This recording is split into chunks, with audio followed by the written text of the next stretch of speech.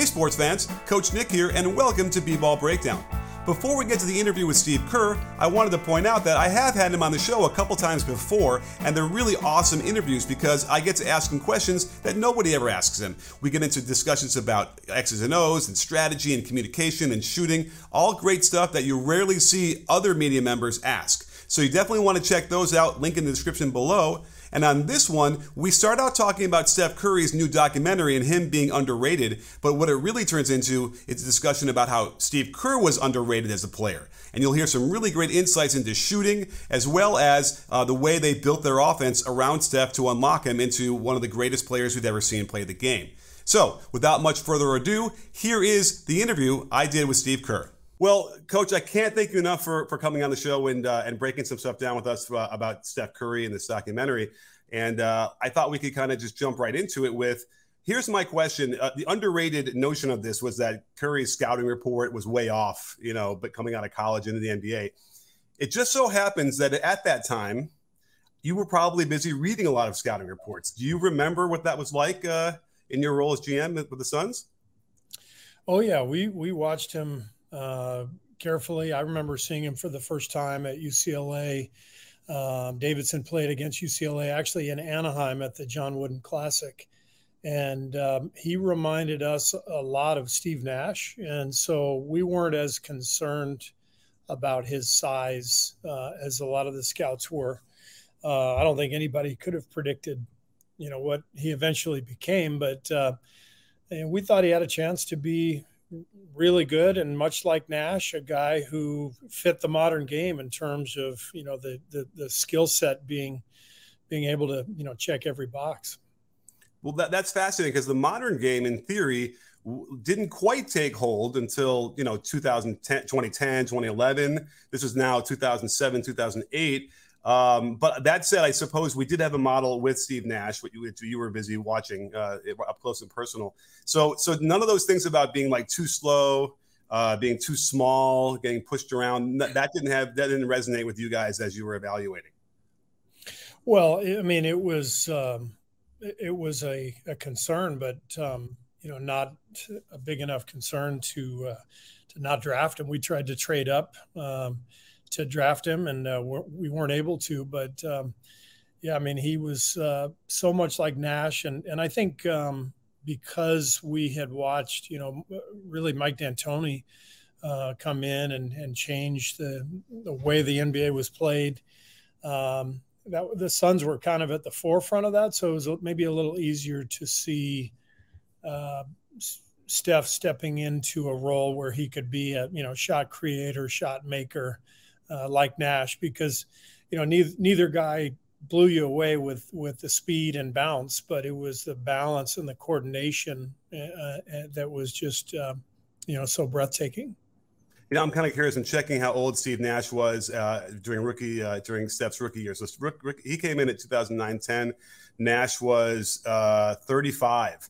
So imagine that, right? So imagine you bringing Curry into that, being mentored for a couple of years and then going right into that. I suppose that was what your thinking was, right? To sort of smoothly transition into the future. Yeah, that was the idea. We get a great mentoring situation with Nash. And I remember Steve told me, he said, yeah, Curry's my favorite player in the draft. I'd love to play with him. But it wasn't meant to be. And it's something I think about pretty often because I'm glad it wasn't. I'm glad it wasn't meant to be because I never would have coached him here in Golden State. Well, let's talk about that for a second because the notion of underrated and Steph Curry at this point doesn't really work because obviously he's rated where he should be, I'd imagine, as one of the greats. But it did strike me when I was kind of preparing this and knowing I was going to talk to you that the real underrated with all caps would probably be the Steve Kerr story. Wouldn't you say? That would work in my story too. That title would work for sure. So I just want to explore that because I've always been fascinated by players that came out of your era really good. And by the way, one of the reasons is that we now know how to teach like shooting, for instance, a lot better than we did when you were growing up, when I was growing up. So I'm always amazed at the guys that actually did overcome what I would perceive as suboptimal teaching of shooting So I was kind of curious, do you have any insight into, 13-year-old Steve Kerr, 14-year-old Steve Kerr, as you got to develop that skill, what clicked so much better than most other people you were playing with? Well, I had great coaching. I used to go to John Wooden basketball camp when I was a kid. And then as I got older, I was lucky to work with Chip England, who went to my high school. He was 4 years ahead of me and now considered one of the great shooting coaches of all time. He actually coached me when I was 14, 15 years old. And so I had really good coaching. My high school coach, Jerry Marvin at Palisades High, was a legendary coach in the LA area. So I was really lucky to have great coaching and to learn, some pretty basic mechanics as a young kid, and then work on them from there.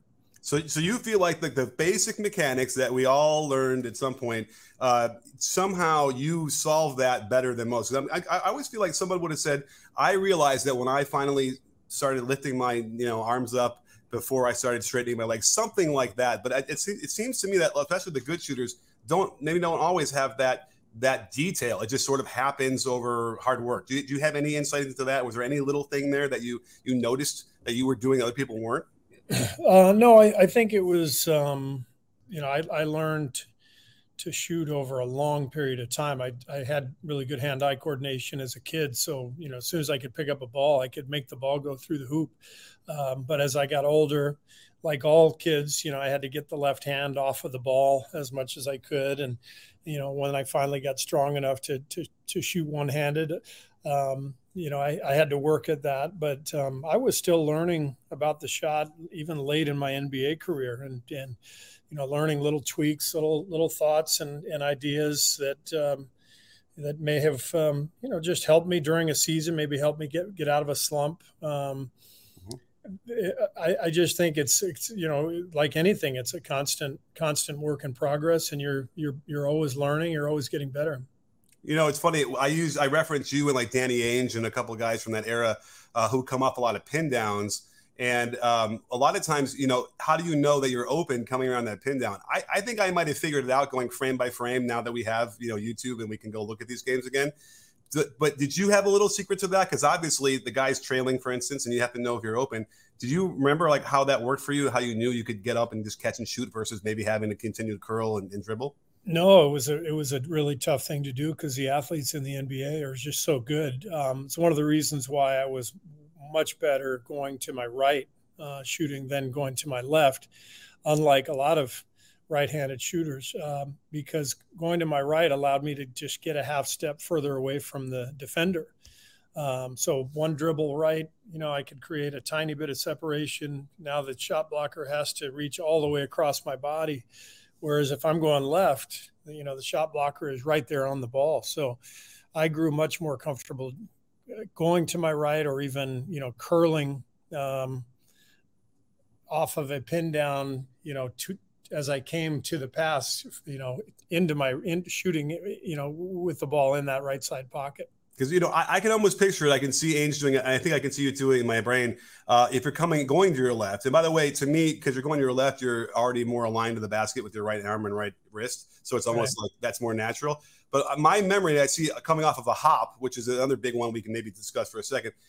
As you're in the air and the ball's coming in your hands, I feel like there's a glance down slightly where then out of the peripheral vision, you can then see where the guy is before you land into the shot or not.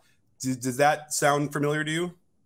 Yeah, I probably figured that out instinctively. I never really, thought of it in those terms. But I think for me, like most players, it was a matter of learning the speed of the game and figuring out what I could and couldn't do. And that's the experience that, the value of experience as you go and you get better. You just figure out where your shots are going to come from and how to get those shots off. Well, okay, let's talk about getting shots off because, there's a different era in Steph's career between when coaches switched and you took over. So, and you've talked about this before, but I thought we could get into a little bit of discussion about the unlocking of Steph Curry. Although, ironically, I believe the first year you coached him, he averaged less per game slightly than the year before, and then exploded the next year after that, which is probably part of the process of what you were doing, building your offense. So, Can you give us a little more insight into that and how you sort of built that and put it together from scratch? Well, first of all, Steph was an all-star before I got here. So, he was one of the main reasons I wanted this job. He was such a brilliant player and a brilliant human being that I knew if I could connect with him, I'd have a much greater chance for success. But all we tried to do, when I got here my first year, our staff just wanted to get a little more movement. Steph was so good off the ball in college.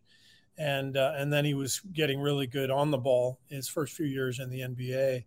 And so that combination is so rare.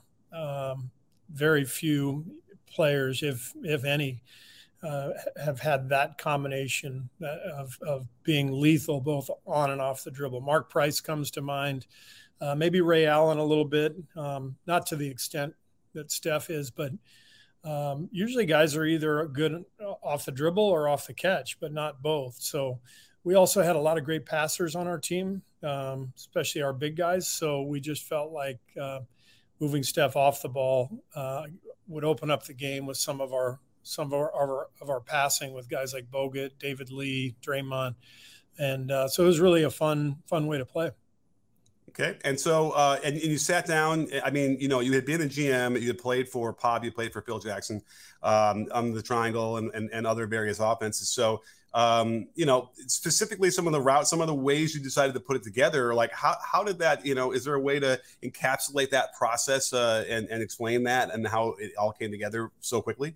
Yeah, I mean, I think the offense really was a hybrid of the triangle from Phil Jackson and Tex Winter, and the San Antonio weak and strong motion stuff.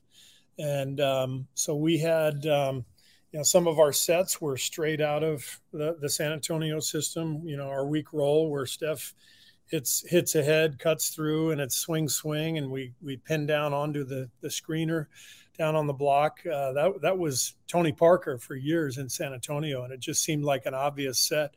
The biggest thing from the triangle were the split, the low post splits. We ran that in Chicago, and I always thought it was so hard to guard, and it was a great way to get open shots for shooters, catching the ball at an angle where they can already see the hoop. So they don't have to get these pin downs where they're running away from the hoop. If you throw the ball to the low post and you get a split, if the defense makes a mistake, it's not only an open shot, but you're staring right at the rim, which I think makes it a much easier shot. I think the statistics will also bear that out. When passes come from the basket area out, it's a higher percentage than other ones. And I always had a problem with floppy sets, which we don't see a lot of anymore, because you're having to go so fast away from the basket and then somehow get yourself in line, get that shot off the momentum. Now, you did probably more floppies than anybody in that era, in a way that had to be a thing that you needed to master, right? Coming off of going at a 45-degree away from the basket and then somehow turn and shoot it. Yeah, I mean, we ran some floppy in the triangle. That was one of our sets that Phil would actually run for for those of us who were shooters on the team. Just a pin down, and if it's not there, you flow right back into the triangle, hit the post, set the split cut, make the third cutter, screen. I mean, all those things were so instinctive in that offense, which was one of the reasons it was such a fun offense to play in. But a lot of teams were running floppy back then. Pat Riley's teams all ran it. I think of John Starks flying off screens. Reggie Miller was the best of the whole era, flying off those multiple screens and being able to shoot, when his momentum was carrying him away from the hoop. Those are difficult shots, but Steph makes those with ease. JJ Redick, Klay Thompson, those are the guys I think of. Mm-hmm. And so, interestingly enough, about the low post splits that you're talking about is when you watch the Bulls do it when you were there, you guys didn't often run that. You would have the corner and the wing cut through at the same time, and then do your, set a screen on the weak side forward and come across. So sometimes you would. I think I've even been able to find a couple times when I would go through the old footage of that split cut that you guys run now. So I'm kind of curious. So how did you? Because if you watch Texas teams from Kansas State in the '60s, that was the base way they did it, the way you do it now. So I'm Mm-hmm. kind of curious, how did you, I mean, that seemed to be a little bit of a departure from what the normal triangle was when you started running it. How did that come about? Well, really, we just wanted to run it organically so that when the ball went into the post from the wing, it was just an automatic split between the guy on the wing and the guy at the top of the key. Um, Usually, we did not have the strong side corner filled. It was Oh, usually more of a 5 out or a 4 out setting with one guy posted, and you run right into the splits. So it just sort of happened organically. But as our guys got more and more comfortable with it, then we started calling sets out of it, and actually, we eventually gave it a name and started running different things out of it. But the whole idea at first was any of our big guys, run down to the block, get the ball, and we're going to get Steph Curry and Klay Thompson in a split, and that's going to put a lot of stress on the defense. absolutely. And then what I like about it now is that I have to imagine out of necessity, you've developed some really clever ways of disguising this until all of a sudden there's a split. It has to be because the defense has just simply got better at guarding the initial split and that basic action, right? Yeah, and so many teams started switching that I think the whole league started to run gaggles where you get three guys in a row without the ball, and switching when there's three people involved off the ball is much more difficult than with two. And so I think Brad Stevens started running kind of weak side gaggles. Eric Spoelstra runs them beautifully in Miami. So we started adding that where now all of a sudden you're splitting, but you're getting a third guy curling out of those splits, and the ball sometimes will be up at the top of the key or at the wing, so you're doing it at different angles.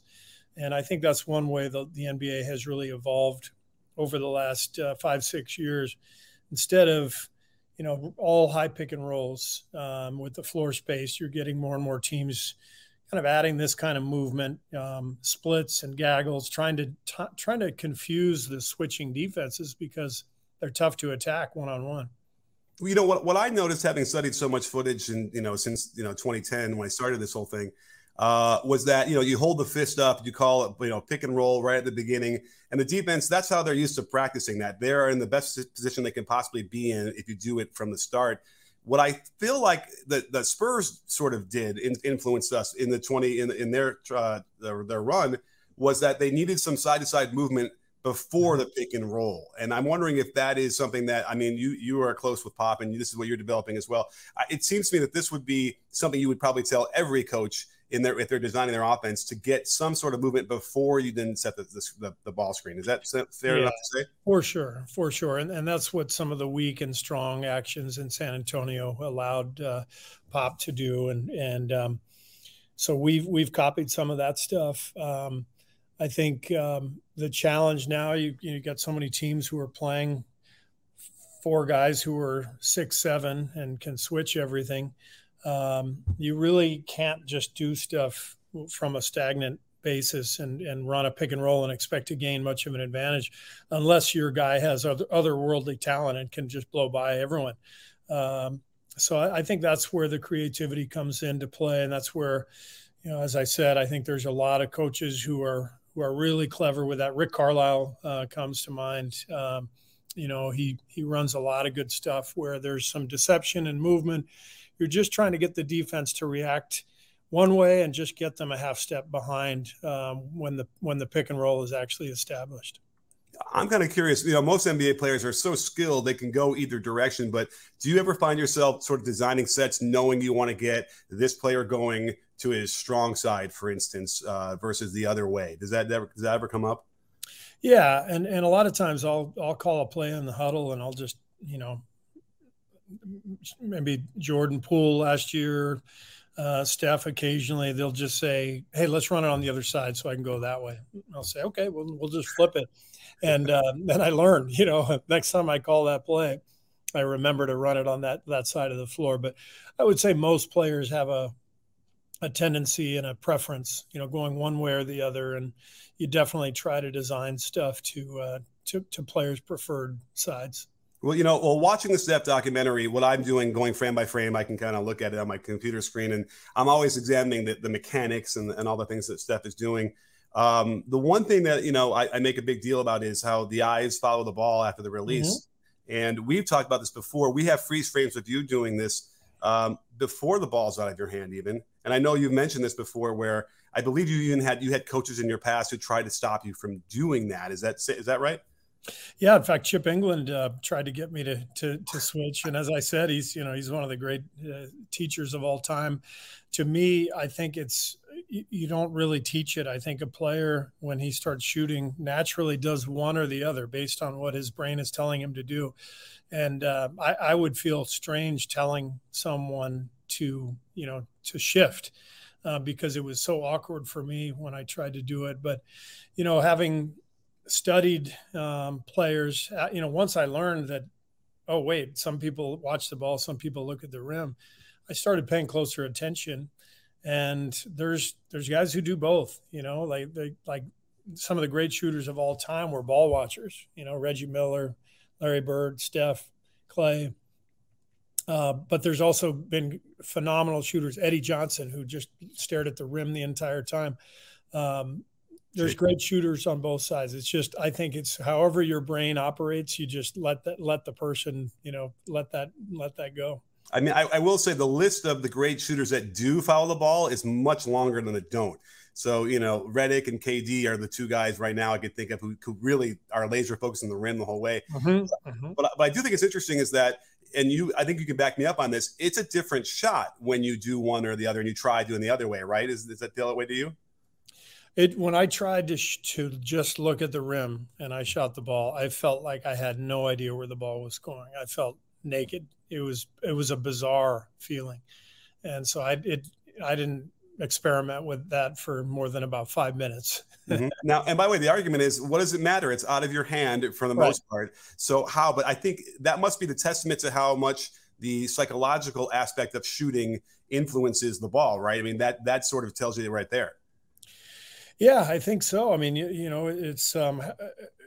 it's in every player's mind, how he sees the ball, how he sees the hoop, how he's comfortable. So I think I would never change anybody from one direction to the other. Like you said, Kevin Durant is a rim watcher, JJ Redick. These guys are, two of the greatest shooters of all time. So I think Mark Price, if I remember correctly, was also a rim watcher. I'd have to check that, but there's definitely a psychological component to shooting, and you just want the player to have as much confidence as possible.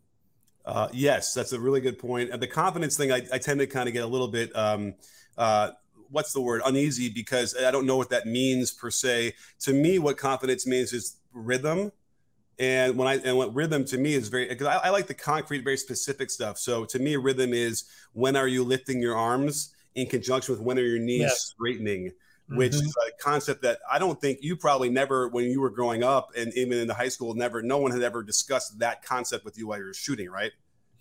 Yeah, I remember my high school coach brought it up to me. That was the first time anybody ever said anything to me. But now I've really grown to look at that closely when I see a shooter.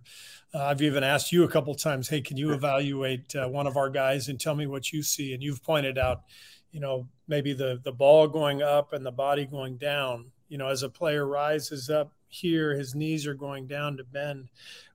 Two things going in opposite direction. It's almost impossible to tie that back together. And so I know you're a big proponent of rhythm. I think it's a huge part of being a great shooter. And it's one of the reasons Steph Curry is the greatest of all time, because he is constantly in rhythm. Well, let's talk about really quickly about the hop, because you were a hop shooter. And again, Craig Hodges has a great story. You guys didn't line up for the Bulls together, but you might have even come across his path. And he talked about a great story of him doing the drills, I think, for the Bulls and killing everybody, getting more shots off and more quicker than anybody else. And the coaches are looking at him like they don't know why. And he's like, I'm hopping, and these guys are trying to 1-2 it, and they can't get it off in time. I don't remember. I actually, when I was growing up, I had a hop coming off the baseline, like almost like a floppy kind of thing, Mm-hmm. and never shot it anywhere else. And even though I loved it, it was really good for me. And I think part of the reason why is because no one ever taught it or even talked about it. So how did you develop that? Was that high school? Was that college? Was that later? That was college, yeah. I had an assistant coach at Arizona named Scott Thompson who taught me the hop, and I just started really shooting, hundreds of shots a day, and I'd shoot 10 at a spot, and and Coach Thompson would rebound for me. He'd throw it right back, and I would. It just was so natural to hop into a shot 10 times in a row as you're getting the rhythm of the rebound back and forth.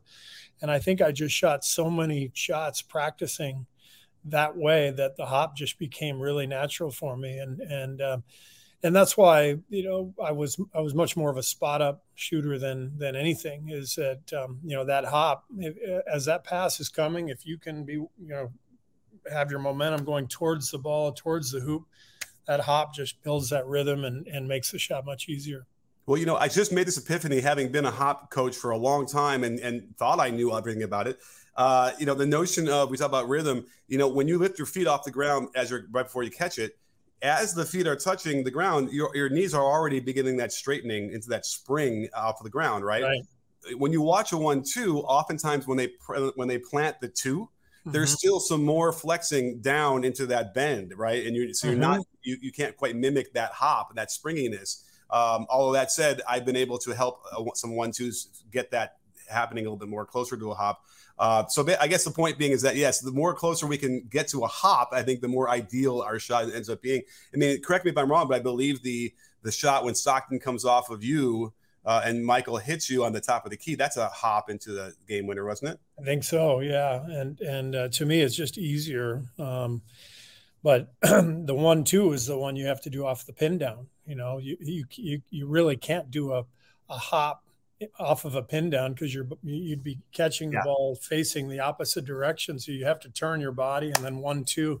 And I think that's a much more difficult shot. But that's where you see the separation from, the high school great shooters to college to the pros. And when you look at guys now, Jamal Murray and Steph and you mentioned Reddick, guys who are, Chris Middleton curling off a pin down and getting into the paint, 1-2, rising up, shooting over the top. It's just lethal. Yeah, I mean, I've seen guys being able to groove in the hop and it's a pirouette almost, right? To land and get the alignment as you're hopping. Some guy you can do it, but I hear you. The inside pivot foot ends up helping you get that turn better under balance. But let's finish this up. I thought with a little bit of sort of coaching communication philosophy because that keeps coming up, and I feel like we're in this crossroads where you have a lot of coaches who are, let's just say, older than you, right? And then there are other coaches who are your age and younger. There seems to be a crossroads here where certain coaches coach a certain way, and I might use the terms like anger and disgust could be a real motivational tool they use or communication tool. It feels like perhaps we're moving away from that as we understand, the chemistry of the brain. So I was just wondering if you had some insights into that. I mean, people might just sort of scoff and say, well, you're in the NBA and those are men, they're professionals, they're making all this money. You're not going to be yelling and screaming. But I think it's safe to say you probably have seen your share of that kind of communication at the NBA level too, right? Yeah, I mean, I think the biggest area where coaching has changed is the nature of what is said. There's still plenty of coaches, myself included, who will snap occasionally and, yell and scream. I think it's more effective the less often you do it, but I think you have to have that in your bag because the players need to know that you're in charge and that you're paying attention. In the old days, though, coaches could denigrate you and say things that were personally offensive. And it seems so crazy now. But when I look back at, my career growing up, other coaches or coaches who coached me, it wasn't that uncommon to have someone really say something offensive and you were just supposed to take it. And so I think we've come a long way. And I think every coach now in the NBA knows that if you want to get fired, that's a great way to do it.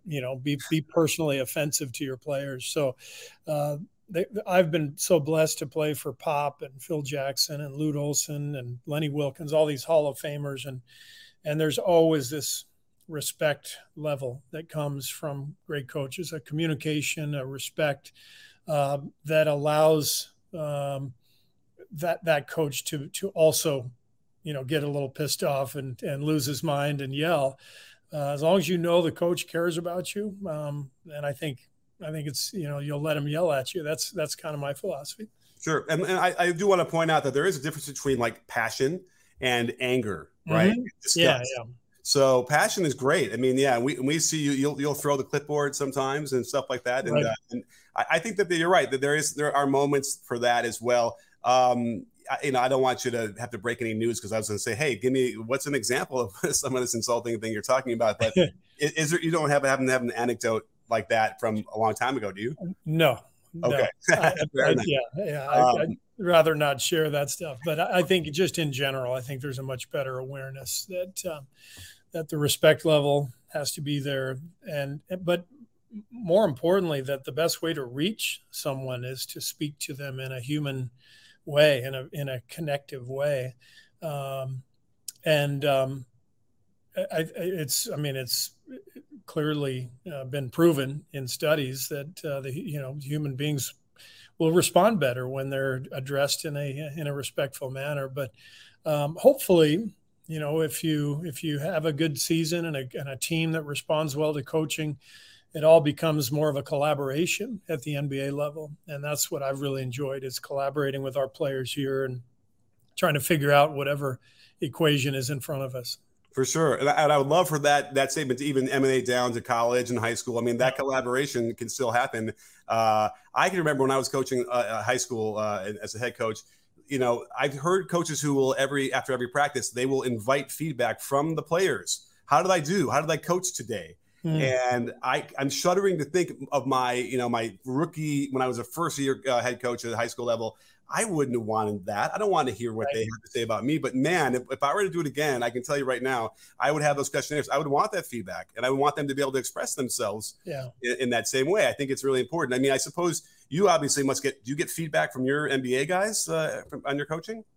Yeah. I think we have a pretty collaborative process. And so, I've had players, our leaders, you'd never get this from a young player, but, our leaders have told me in the past, hey, you may have crossed the line on this one, or, okay, but it's a collaborative relationship built on years of trust. And since we all know that we're all going to make mistakes, we're all human, I think it makes it easier just to once you build that chemistry that allows for this to happen, it's much easier to just speak freely and understand that nobody is right all the time, nobody's wrong all the time. It's really a process to try to find the best possible solution and then try it. And you have to have the awareness that it may not work, because this is not a math experiment, or a math equation. Or a science experiment. This is it's basketball. It's more art than science. Sure. Warriors fans are now racking their brains trying to figure out who you're talking about and what that situation was, but we'll leave it to their imagination. The last thing I'll leave us with is, I think in this idea of how we want to communicate, how we want to coach, and what it means, and how we get the studies, do you think that there's a thing about the modern era where three-point shooting is so important, right? And where if you're going to get outscored by 3 or 4 or 5 threes a game in that game, you're probably going to lose. Mm-hmm. It seems to me that keeping your players in a certain frame of mind in order to be able to be ready to shoot and be successful shooting from 25 feet or farther is imperative in this game. And I think that goes for every level now. Does that resonate with you at all? Yeah. I mean, we constantly are pushing for our players to shoot threes. Maybe too much so last year. We had games where we were just launching that I thought it got a little out of hand, and so you want to find some balance. But there's no doubt, you just look at the numbers, and if you make more threes than your opponent in the NBA these days, I think it's like an 80% You probably know the number better than I do, but it's really hard to win games when you don't make more threes than your opponent. So it's obviously been something we've built our team on for good reason, with Steph and Clay and Kevin Durant here and Jordan Poole and a lot of guys who were great shooters. So we'll keep doing that, but the rest of the league's doing it too, and there's a lot of great shooters out there. And so, and do you have that kind of focus on, okay, we got to keep these guys calm, and we got to keep these guys in the moment. We don't want to add to any agita with our own coaching, stuff. Like, is that a focus for you guys in terms of maybe giving you a little bit of an edge? Yeah, you don't want the guys feeling, like pressure and thinking about every shot, because there's a lot at stake. And I know from my own playing experience, it was just so much easier to play when I was loose and free, and that's the atmosphere we try to provide for our guys. Well, I've seen some practices, and I certainly have. I recognize that atmosphere you're describing is there and is created. And it's been amazing. And in fact, what's more amazing, having been to practices a lot of other teams, is how quickly you will put in the things you're talking about offensively. They can run it really easily, within a few times, and then more importantly, that night run it right well, and which is a testament to, I think, everything that you've built. So, Coach, thank you so much for coming on the show. I really, really appreciate it. This has been really enlightening. Coach Nick, always a pleasure. Great to see you. Well, I'll sign off like I always do if you can join me. And don't forget, sports fans, at B-Ball Breakdown, we're not a channel, we're a conversation. You in? Are you in, Coach? I'm in.